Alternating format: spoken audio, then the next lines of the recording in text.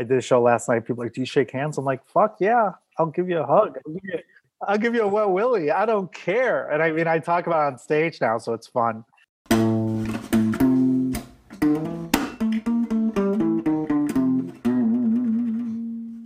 Thank you for joining the WWSD podcast. I'm your host, Josh, and we are sponsored by Collector's Maze. If you love comics and anything fandom related, be sure to check them out at collectorsmaze.com for your virtual Comic-Con experience.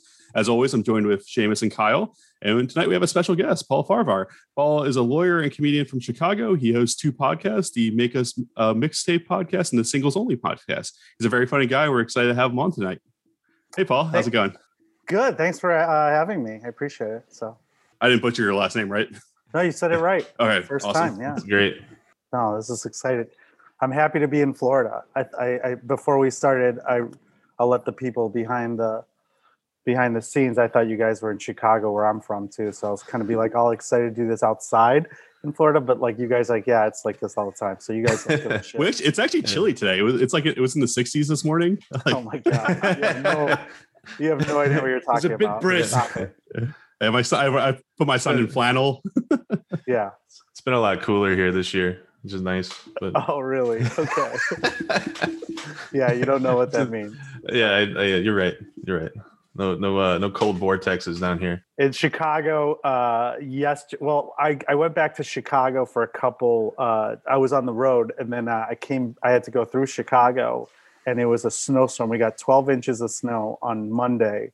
I couldn't get out of my garage. And then I was like, I was going to shovel. And I'm like, wait a minute, why would I shovel to just do an errand when I could just wait a day? I'm going to be in Florida and then I'll just do the errand. Yeah. So, and then when I left, it started snowing again. So yesterday it was raining here and it got to like 66 in Sarasota. So I think you guys will be fine. Oh yeah. I'm surprised you have they have flannel here. I didn't even know you guys had flannel. My wife's a Floridian. She's lived here her whole life, and she puts a jacket on when it's like 85 degrees. It was like, this is fucking ridiculous. Yeah, that is ridiculous. But you can tell people. I mean, my family's here, and I've been coming here for a while, and it's fun to watch, especially in like a touristy area where like people, when it does get cold in Sarasota and Florida. I know it does get cold here in the winters.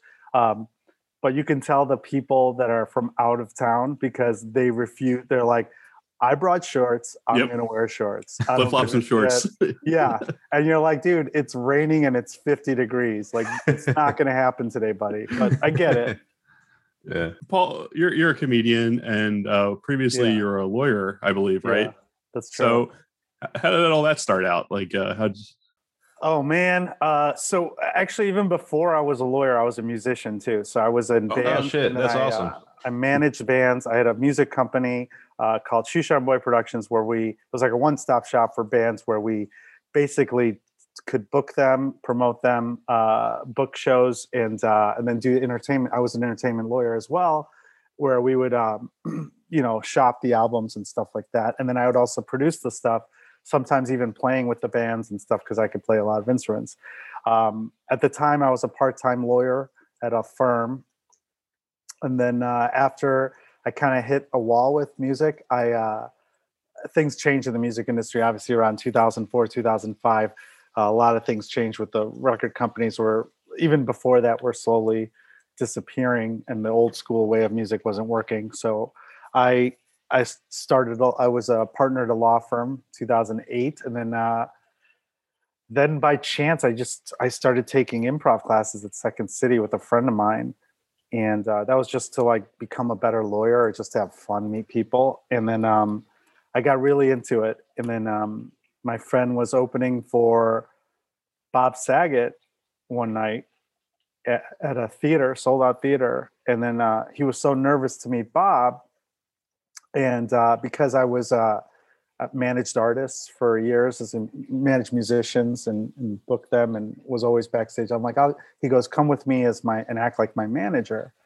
And so I'm like, yeah, that's fine. Well, I mean, it wasn't even acting. I was kind of managing his career at that point, which was nothing. And I was like, well, these are comedy and music have similar, it's entertainment. And so I was drunk because I went to the Cubs home opener, and I went backstage. As I'm walking in, Bob Saget's also walking in, and him and I just walk in together and like we're just having a friendly conversation because I'm not starstruck. I'm also like still drunk or buzzed, and we became like cordial. And then I was backstage. My friend was like too intimidated to like talk to Bob, and then I was just sitting there shooting the shit with Bob Saget and Mike Toomey, another Chicago legend.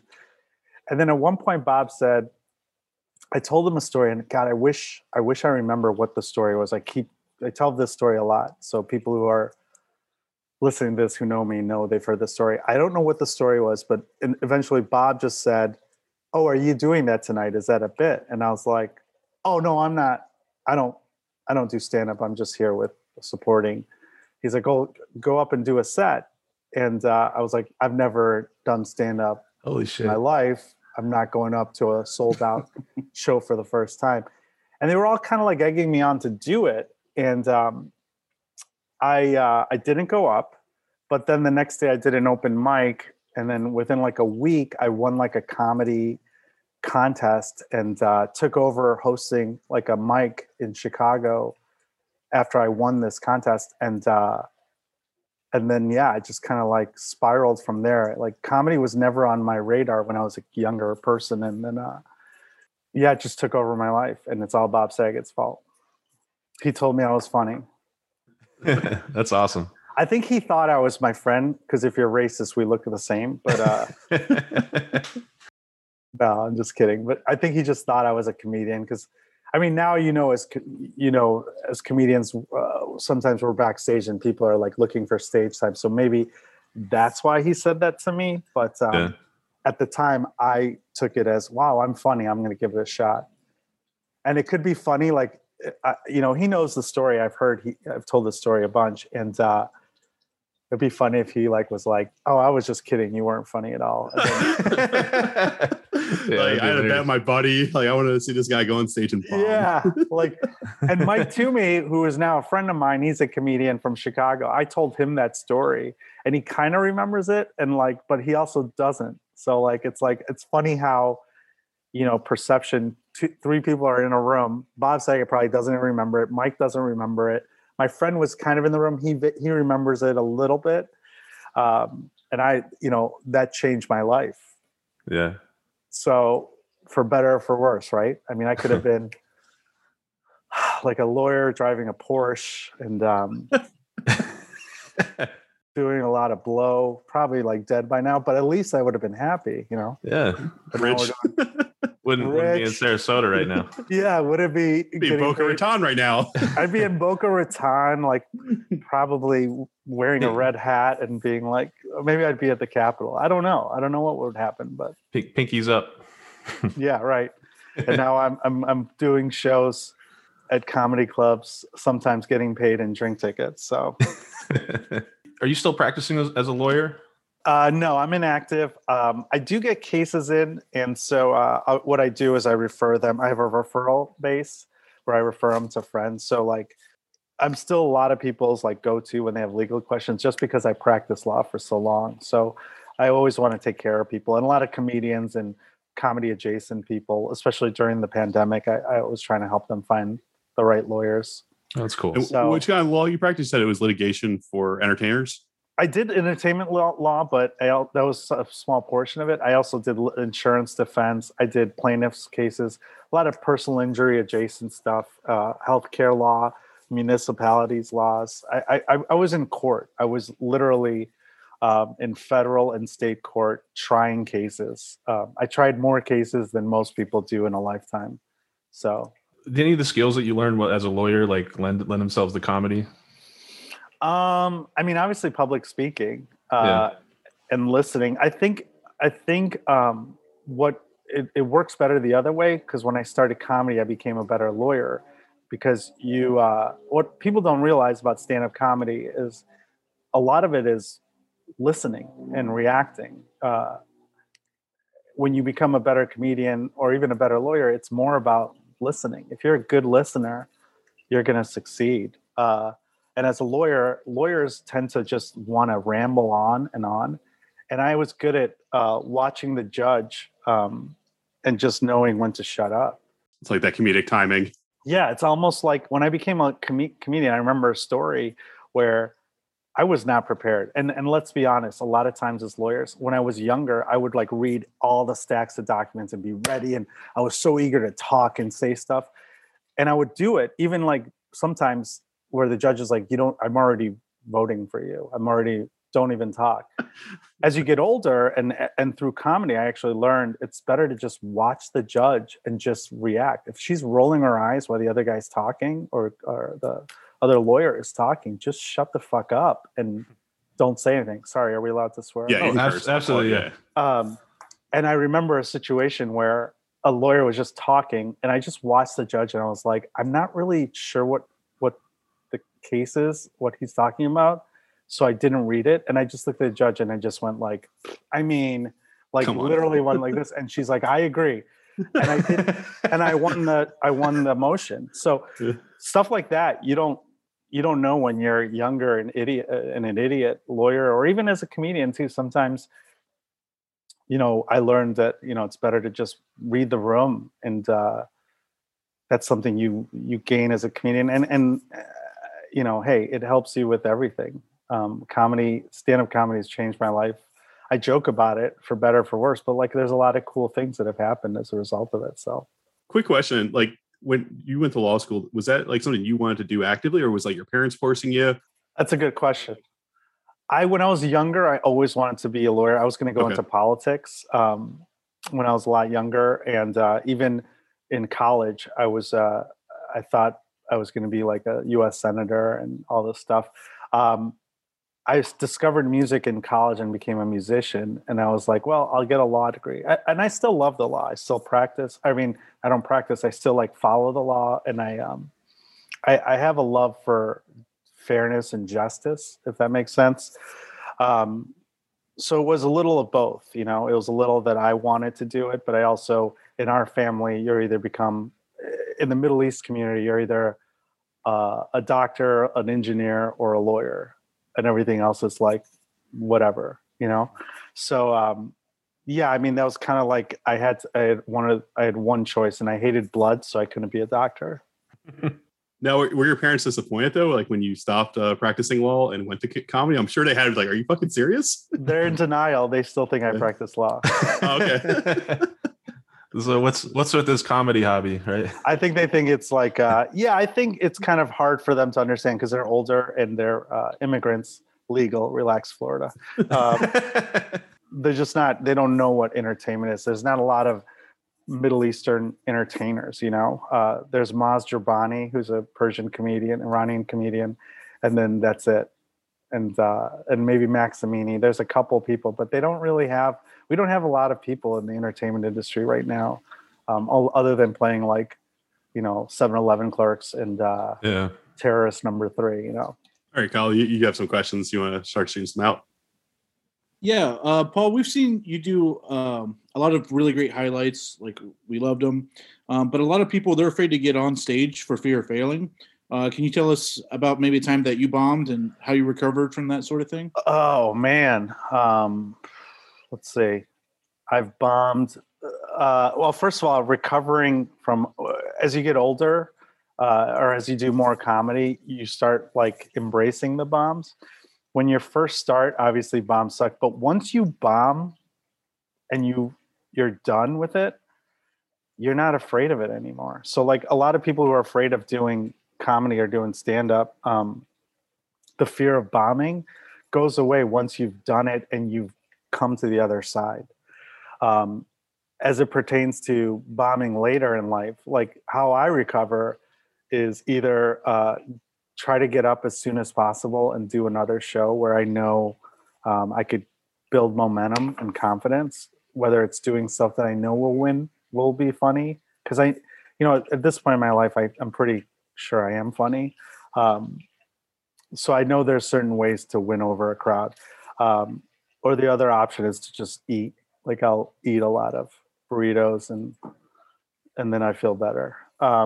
We can relate. Yeah, that's my go-to. I like to eat too. Burritos or like donuts. But yeah, I mean, the fear you get over. I think when you start stand up, bombing is part of the learning process, and it is a process. Like there's no shortcuts with stand up. It's kind of like that's kind of going back to you asked me about law and stuff. There's like this unique skill of stand up where you get your results like right away. You know, if you're funny, you get a laugh at the show. You know you're funny. If you, on the flip side, if you bomb, like, you aren't funny, or that joke wasn't funny. And there's no like, there's no one can deny that. Like if you've had a great show, like nobody can deny that you just crushed the show because there was immediate laughter. So like it's one of the only careers where it's not there's objective results that show that you succeeded at what you're supposed to do. As a lawyer, you can win cases, you can lose cases. As a doctor, there's still like a science to it. You have to wait for the results to see if the medicine helped or if it was just time. But with comedy, you right away if they're laughing or they're not laughing. You did a good job or you didn't do a good job. So there is that fairness and fundamental like justice. When someone, and it works the other side too, where you see a show where you're like, why is that guy headlining? And then you go to the show and he's murdering the crowd. It's like, well, that's why the club booked him. Or on the flip side where, sometimes you have people that are doing shows before they're ready. And there's that instant karma or instant justice that if you try to skip over steps as a comedian, you're going to bomb. And I'm guilty of that too. I got a lot of opportunities before I was ready. And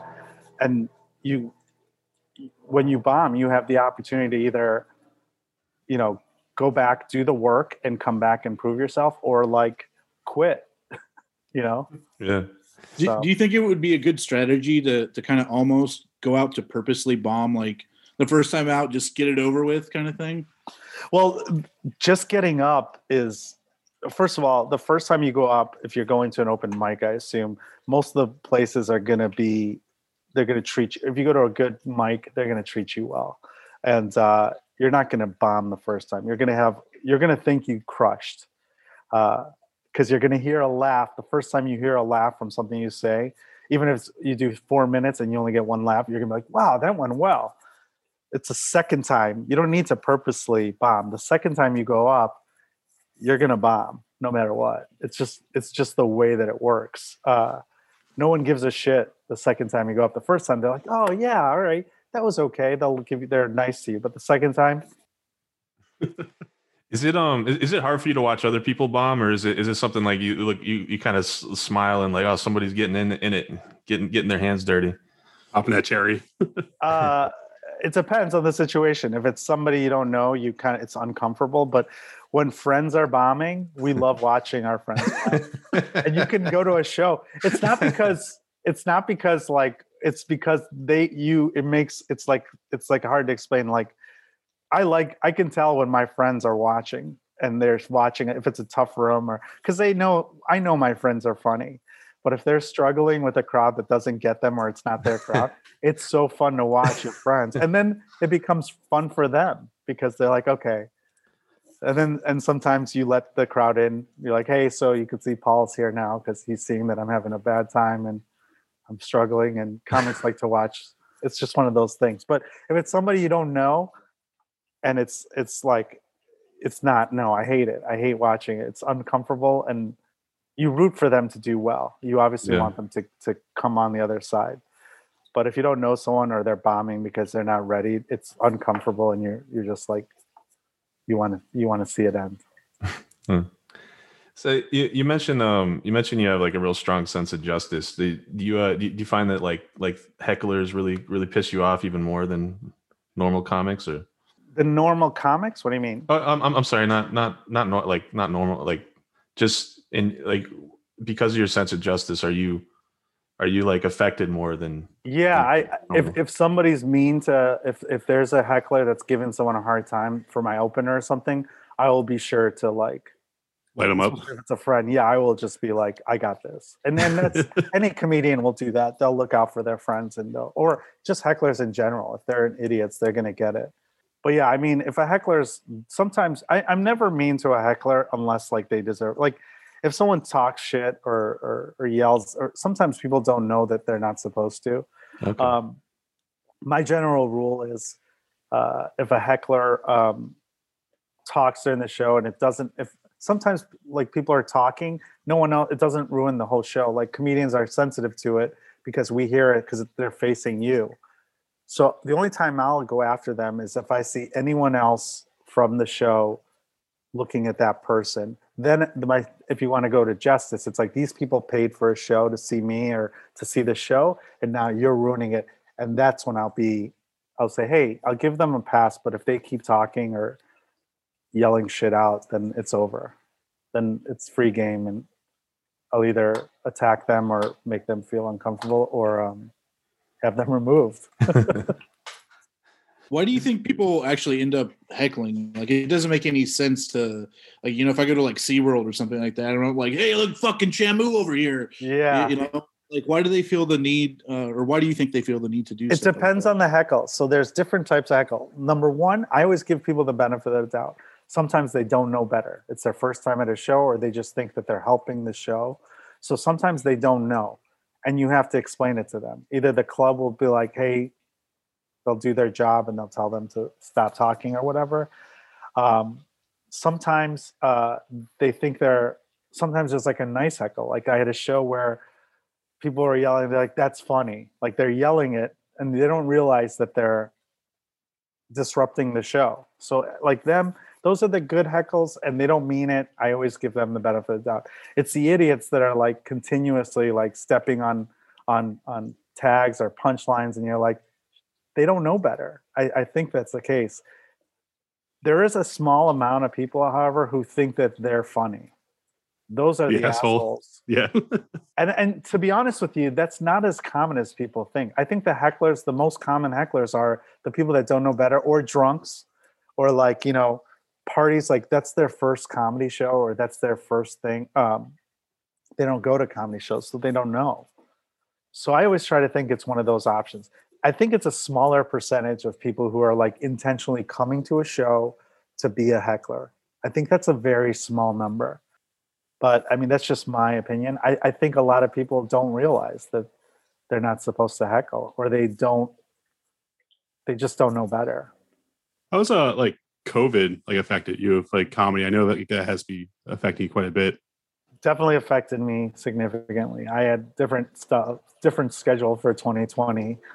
I definitely had a lot of opportunities. I was having the best year with opportunities. I had a writing job that was postponed. I had a TV show that was postponed, and my festival, South by Southwest, which was postponed.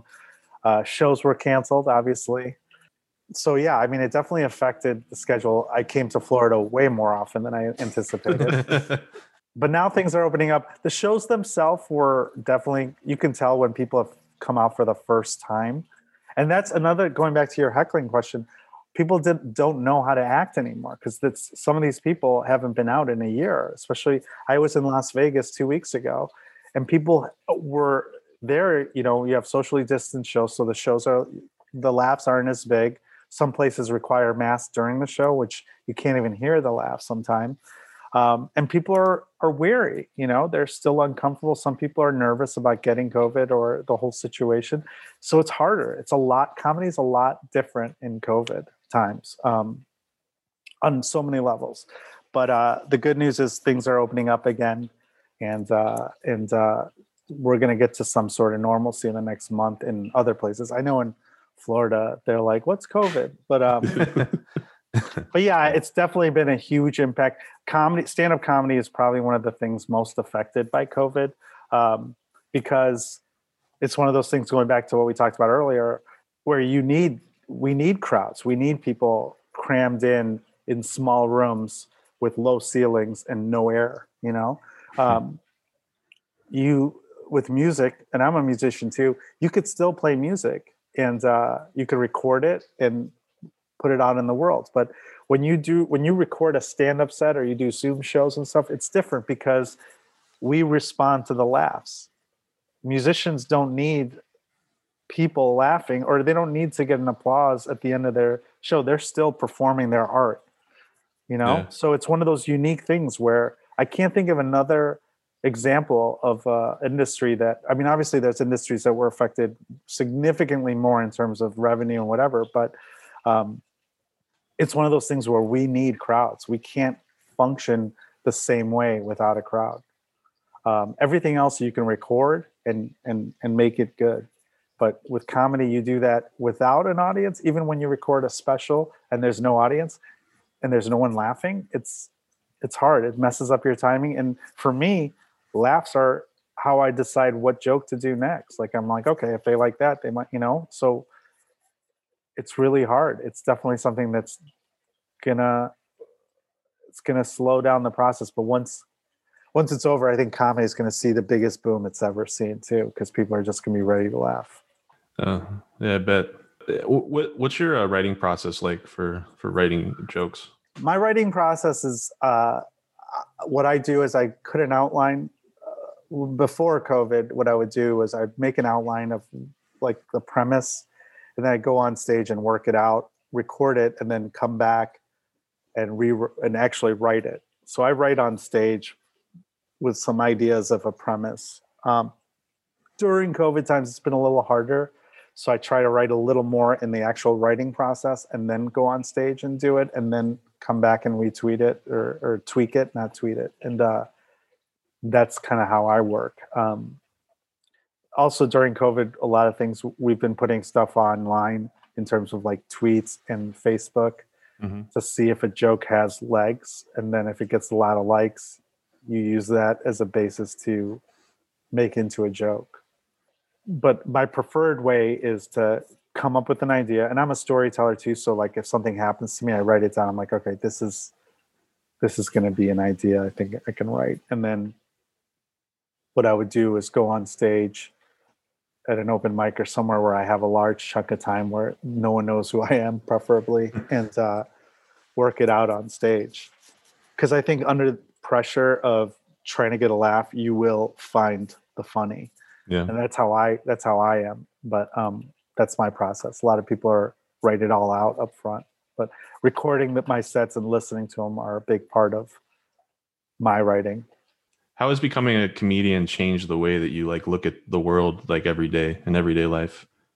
Well, I definitely am trying to live more in the moment, and more COVID and comedy have both helped me kind of just be like, you know, we're only here for a small period of time. Why not have fun? But comedy affected me otherwise. I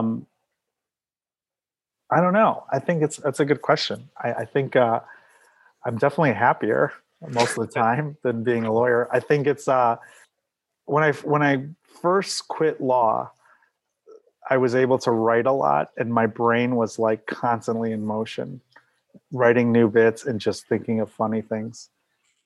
I mean, like as a comedian though, like do you see certain things like, oh, this would be funny as a joke later? Like do you like, do that kind of stuff? Yeah. All the time. There's always a rush to try to make something creative, or even now with COVID, I'm doing a lot more sketches and other projects that I'm doing where I'm like, I just want to put content out there that's creative and funny or interesting. So yeah, like those are the kind of things that it definitely is a priority to me. Whereas before I had different priorities, I think, was trying to get rich and get a Porsche. So. Do you think it's a little more difficult now? Like people seem to be a lot more sensitive than they have been in like the recent decade. Do you think it's harder to write jokes now? Like, so with cancel culture and all that stuff? I think that's there's definitely something to that, but I also think that you should know your audience. I think definitely there's a lot of there's a lot of sensitivity and stuff, but I think there's some of it's was necessary. Like I remember when I started, there would be jokes that are just like, you're like, that's not funny. And I did a show recently where someone's trying to make a funny transgender joke, which, I mean, if you can come up with something that's a sensitive, I mean, I do stuff that's like edgier now, more now than I did earlier in my career. And of course, some people are going to be offended, but if it's funny, if it got a laugh, I think that you're allowed to do it. I think cancel culture is definitely out there, but it's definitely affected me in terms of some of the stuff that I talk about. For people to say that it's made comedies like worse because of it, I think that's not fair. It's definitely made comedians have to write more, write better. I think lazy comedy. I mean, I know comics I've done shows with that haven't changed their jokes in 10 years. And it's like, you have to adjust. You can't have a punchline that ends with, the N word or whatever. Although I do have one like that, but it's because it's a complicated story. But I mean, but it's got to be, you got to write a well-written joke. And I know, I mean, I struggle with this back and forth with that, but I've seen comedians get canceled or get blasted for a joke. And then you're like, you have to go back and listen to what they said. And there's a lot of, some of my favorite comedians, like Jeff Osmus is a Chicago comic, one of my favorite guys. He's very like shocking, but he's such a good writer that people that are offended you're like, listen to what he said. Like, it's funny. And the message isn't like right wing or left wing. It's just finding the funny in what we're all bitching about. On the other side, like if someone just writes like I said, like I saw a guy do a transgender joke that the punchline was that he liked boobs so he could never cut off his boobs or something like that. I was like, what's the joke? Like, that's just like, it was like, I was like, it's not even a woman. Yeah. Yeah. Like, I'm like, it doesn't even make sense. But like, I do like when comics talk about stuff that are like touch, like I'm not a lot.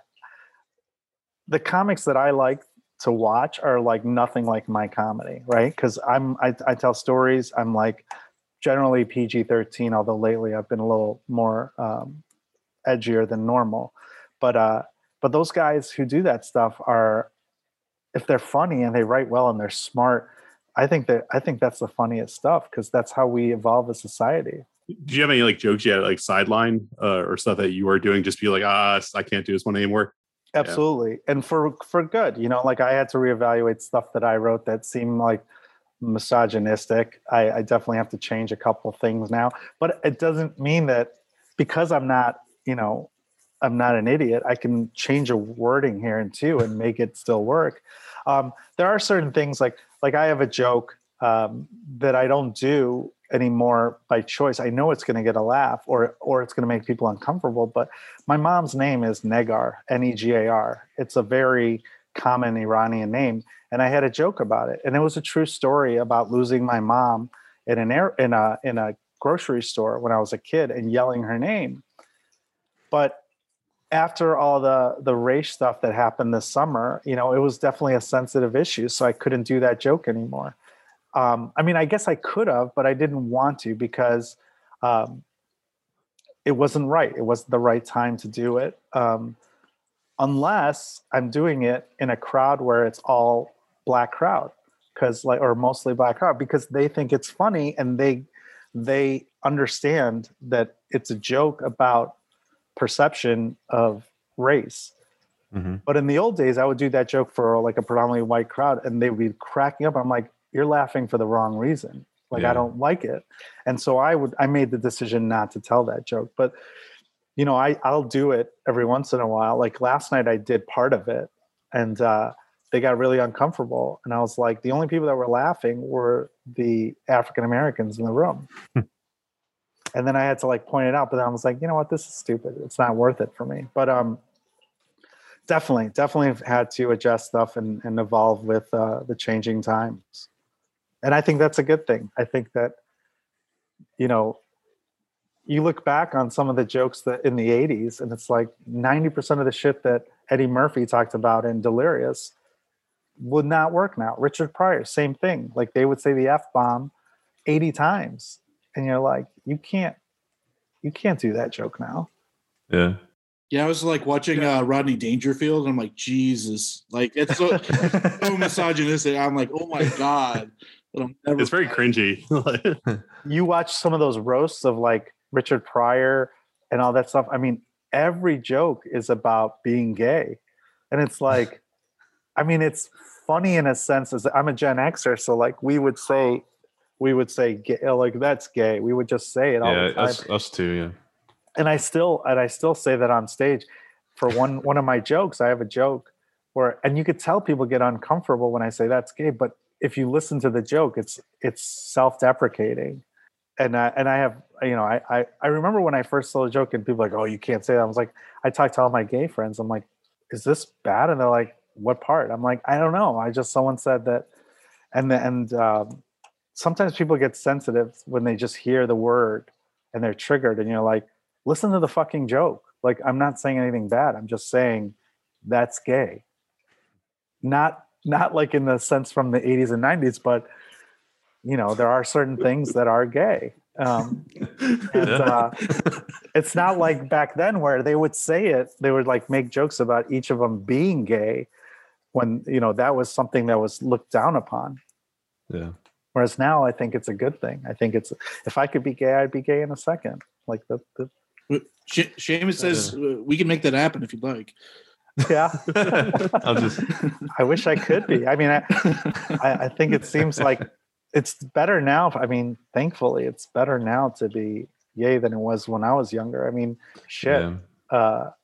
I think back on some of my friends who were gay and they had it so bad. And we talk about it on my podcast, Singles Only, where I've had people who are gay in their 30s or late 30s, early 40s, and it was a different time. Whereas now, my friends, we had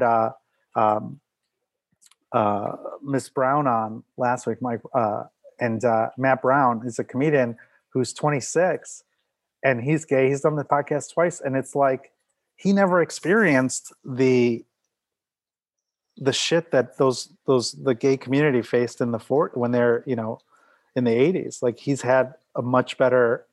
It's been much easier for him than it was for people in my demographic, which is good. It's a good thing. Mm-hmm. That was a cool cast. I listened to that one. I listened to this one today as well. Yeah. He's fun. Yeah, I mean, he's on the podcast.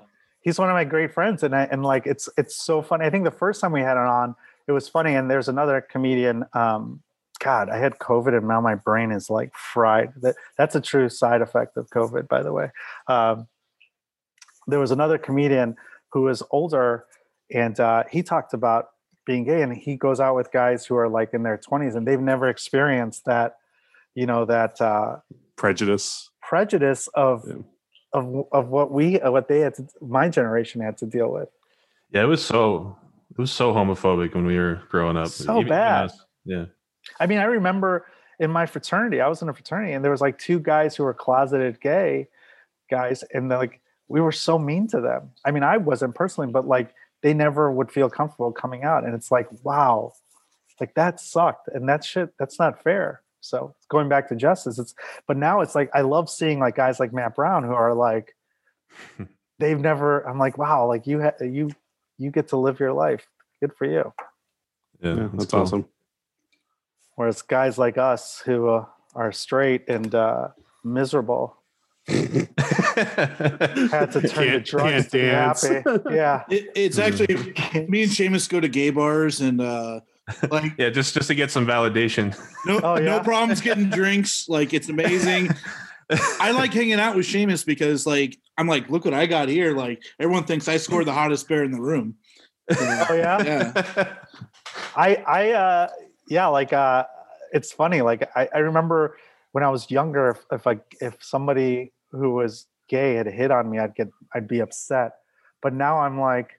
Nice. I'm like, oh, hey, like I still got it, like, and it's, I mean, it doesn't happen now, but like, because I was like, I think the gay community has gaydar and they can tell that I'm not, but I wish I was like, oh, I miss it when I like dressed nicer. They thought I was gay, but now they're like, oh, this old man.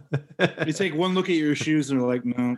Mm-mm. No, I have good shoes. That's what's not fair. I love my shoes. There's a couple gay regulars at the Laugh Factory, and I always like go to them. I'm like, is this okay what I'm wearing? And they're like, no. The gay comedian women know how to dress better than men, typically. Not always. Those are the good times. So you mentioned your podcast a few times already. Like, what made you want to get into podcasting? Was it due to COVID? Because it looks like your podcast has been out for longer than that. No, I was against starting a podcast. I started Singles Only as a way to promote my show, Singles Only at the Laugh Factory. It was a weekly show where we would have comedians who were single, and we'd interact with crowds about their dating life. Now it's called Drink Day Laugh. We made it open to everybody. But the reason I started it was Jamie Masada of Laugh Factory, who's my mentor, told me that podcasting was the way to go. And I never listened to a podcast before at the time.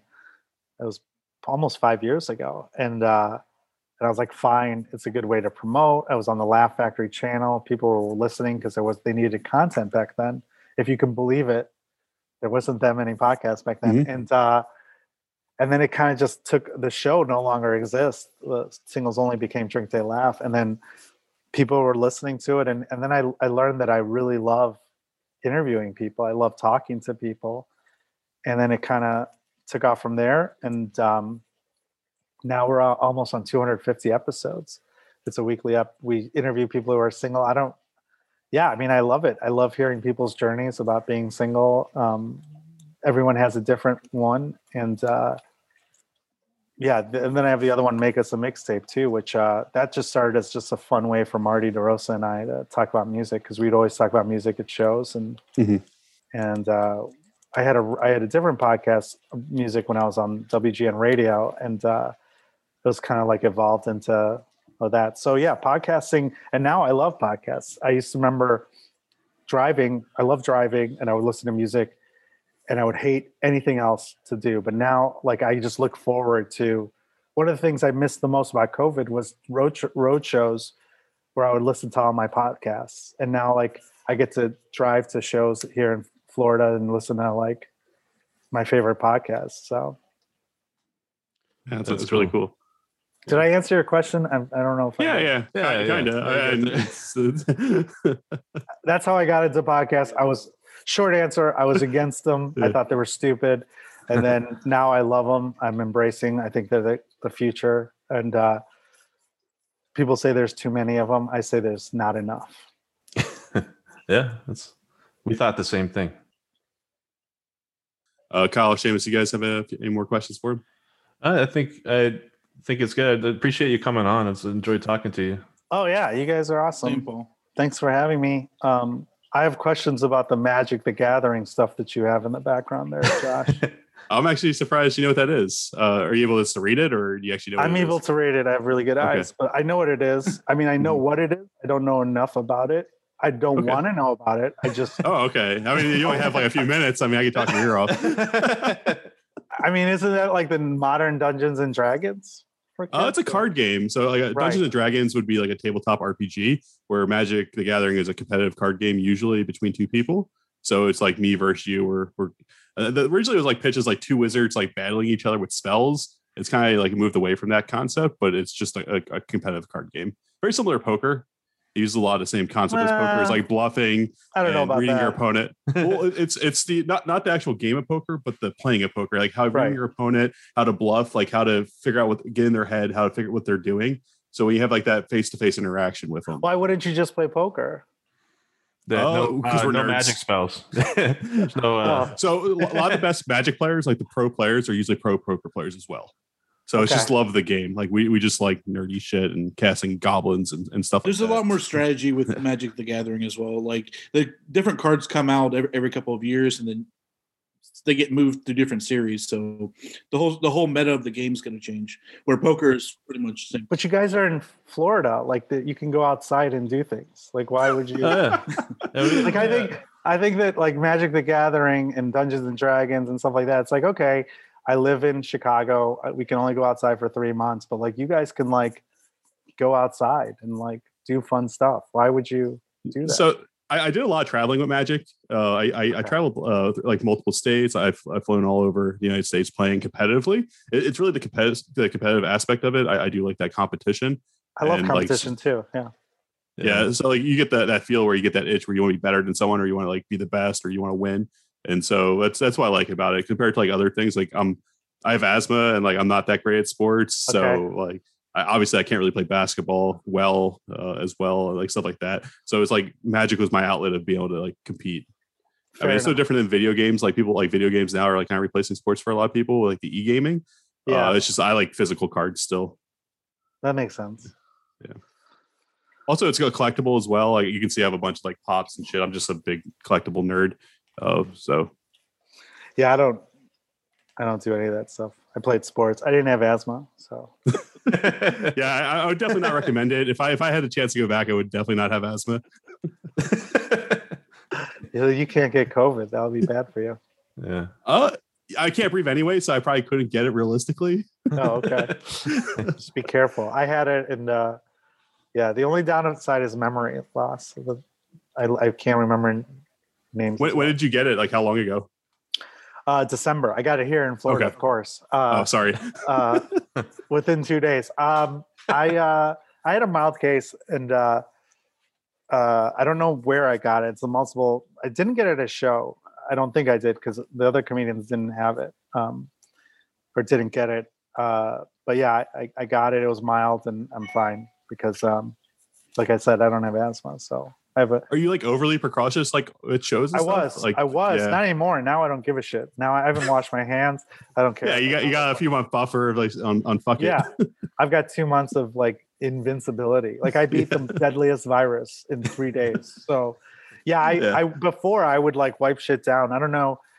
Certain comedians who haven't had it yet that I'm friends with, they still have to. I just watch them suffering. I'm like, oh, I remember those days where you had to like wipe everything down, stay outside and stuff. I did all that stuff before I had it, but once now I have it, it's like that I had it. I'm just like, it's just so much freeing. I could take shows. I could fly a lot easier too. So before I was like fearful of flying in like United and American, they fill the middle seats. Yeah.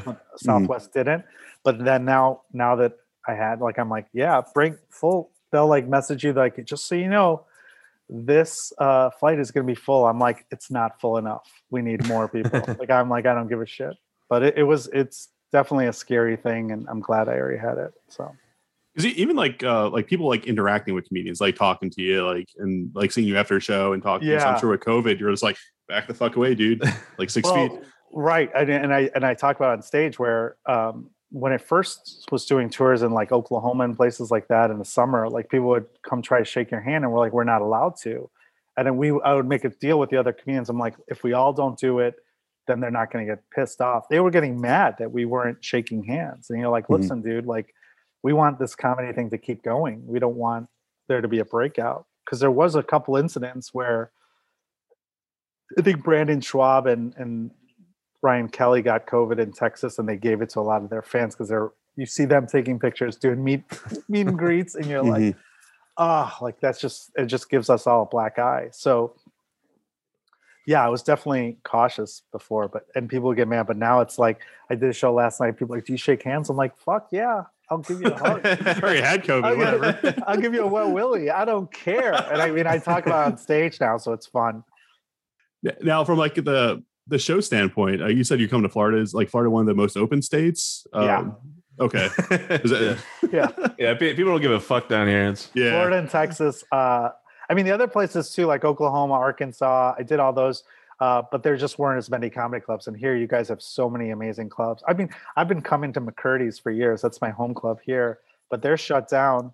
After I did the New Year's Eve show there, like they decided to shut down. And I was forced to like do these awesome clubs like Off the Hook. And awesome. Snappers is a great club. I'm there this weekend. And Laugh-In. All these clubs are so cool. And it's not like 100% like normal, but it's much better than the COVID friendly shows, which I love too. Like I did Detroit, and they just opened up for the first time, but they have 50 people restrictions and mask requirements, which are good, but it's just not this, you don't get as big a laugh as you used to. But yeah, I'm hoping most of the people here I asked people at the crowd who's had it already, and I've noticed a lot of, I would say like 30% of the crowd that's coming to shows has already had it or they've been vaccinated. So it's like, it's not so much the COVID deniers so much as like people are like finally out for the first time. So you got some shows coming up in Florida, right? Yep, I'm at Snappers this weekend. Next weekend I'm at Laugh-In, and then the following week I think I'm with Jim Brewer at Off the Hook. Oh, nice. And then I go back to Chicago and Arizona, also another great place for comedy where they don't believe in COVID. And and then I'm back here for the month of April. I think I'm in Vero Beach, Margaritaville. It's all on my website, paulfcomedy.com. Come and judge me and see how well I dress, guys. Do you have any other questions for us, Paul? The Magic the Gathering was my only real question. Fair enough. We don't get a lot of questions from our guests, so anything was more than what we got. No, that's it. Yeah, let me know when this comes up. I'll put it up on my site too. So if you want, you can go ahead and blast all your sites, your Twitter, Instagram, all that. Oh, it's Paul F Comedy is my website. Paul Farahvar, Farahvar is my Instagram. My YouTube is Paul F Comedy as well. YouTube.com/Paul F Comedy. I've got clips or playlists for Singles Only, Make Us a Mixtape, Sweet Opinions, which is my candy show with Tristan Triptow. We review candy every week. And, that's awesome. And my stand-up sets, and Everyone's a Lawyer, which is a game show, another competitive show that I have, which hopefully will be on TV next year. We'll see what happens with the studios in Burbank. Cool. All right, Paul. Well, we do appreciate you coming on tonight. This is awesome. Actually, not really tonight. It's early for us. We usually record at 9:00, but we do appreciate you coming on this afternoon for us. Awesome, man. Thank you, Paul. No, thanks awesome. A lot. Thanks a lot. I really enjoyed talking. You're our first comedian. Yeah, you're our first comedian. So what do you normally have? Magic the Gathering? No. Actually, we really don't talk about Magic. We try not to. OnlyFans. We do more pop cultures. Yeah, we had a pretty big OnlyFans content creator on a few weeks ago. Oh, we had nice. a director that's done a bunch of stuff. Worked with Spielberg. Cool. We just did a animator that's worked on a Celebrity Deathmatch, Robot Chicken. So we do more pop culture related stuff. Yeah. So comedy is obviously pop culture in our hearts, at least. Yeah. Stand-up comedy is the best art form, in my opinion. And I've done all of them. Yeah. You really have. Yeah. That's cool. Yeah, that's awesome. Yeah. We'll see. All right. Well, again, we do appreciate you coming on. So awesome, guys. Thanks for having me. And tell me when it goes up and I'll sounds great. People. Thanks, Paul. Thanks, Paul. guys. Be safe. All right. Cheers. Good luck tonight. Thanks. Yeah, good luck. Break a leg is what you say, guys. Come on. Break a leg. Sorry. This fucking guy. Big Paul. I don't know what I'm talking about. Bunch of asthma bastards. Magic players at their worst. Yeah, it'd be funny if at the end it was so, and then I get canceled by the asthma community for shitting on Josh. Like, oh, I can't breathe.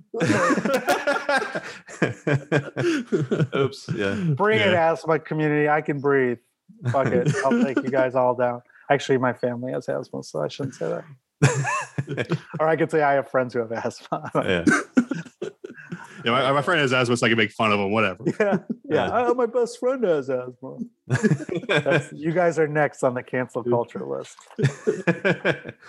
All right, guys. Thanks so much for having me. Thanks, Paul. Cheers, guys. All right. Bye.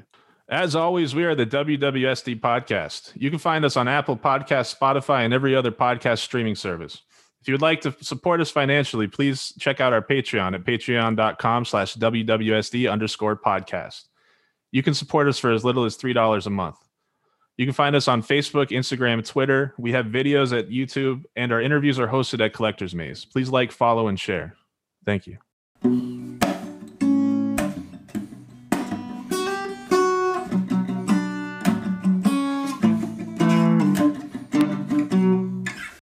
Bob Saget was probably like loaded up on fucking coke. Like, yeah, man, you're like the funniest guy ever. Like, that's how I picture it goes. He was like blazing drunk, where it's like Bob Saget's like, just get this guy away from me. He's talking to me way too much. Yeah, dude, just go on stage. You'll be fine. Yeah, leave me the fuck alone. Like, tell him to get on stage. Like, I'm trying to do fucking coke and fuck hookers. Like yeah, concentrate right now. I need this as part of my creative process. Yeah. Get him the fuck out.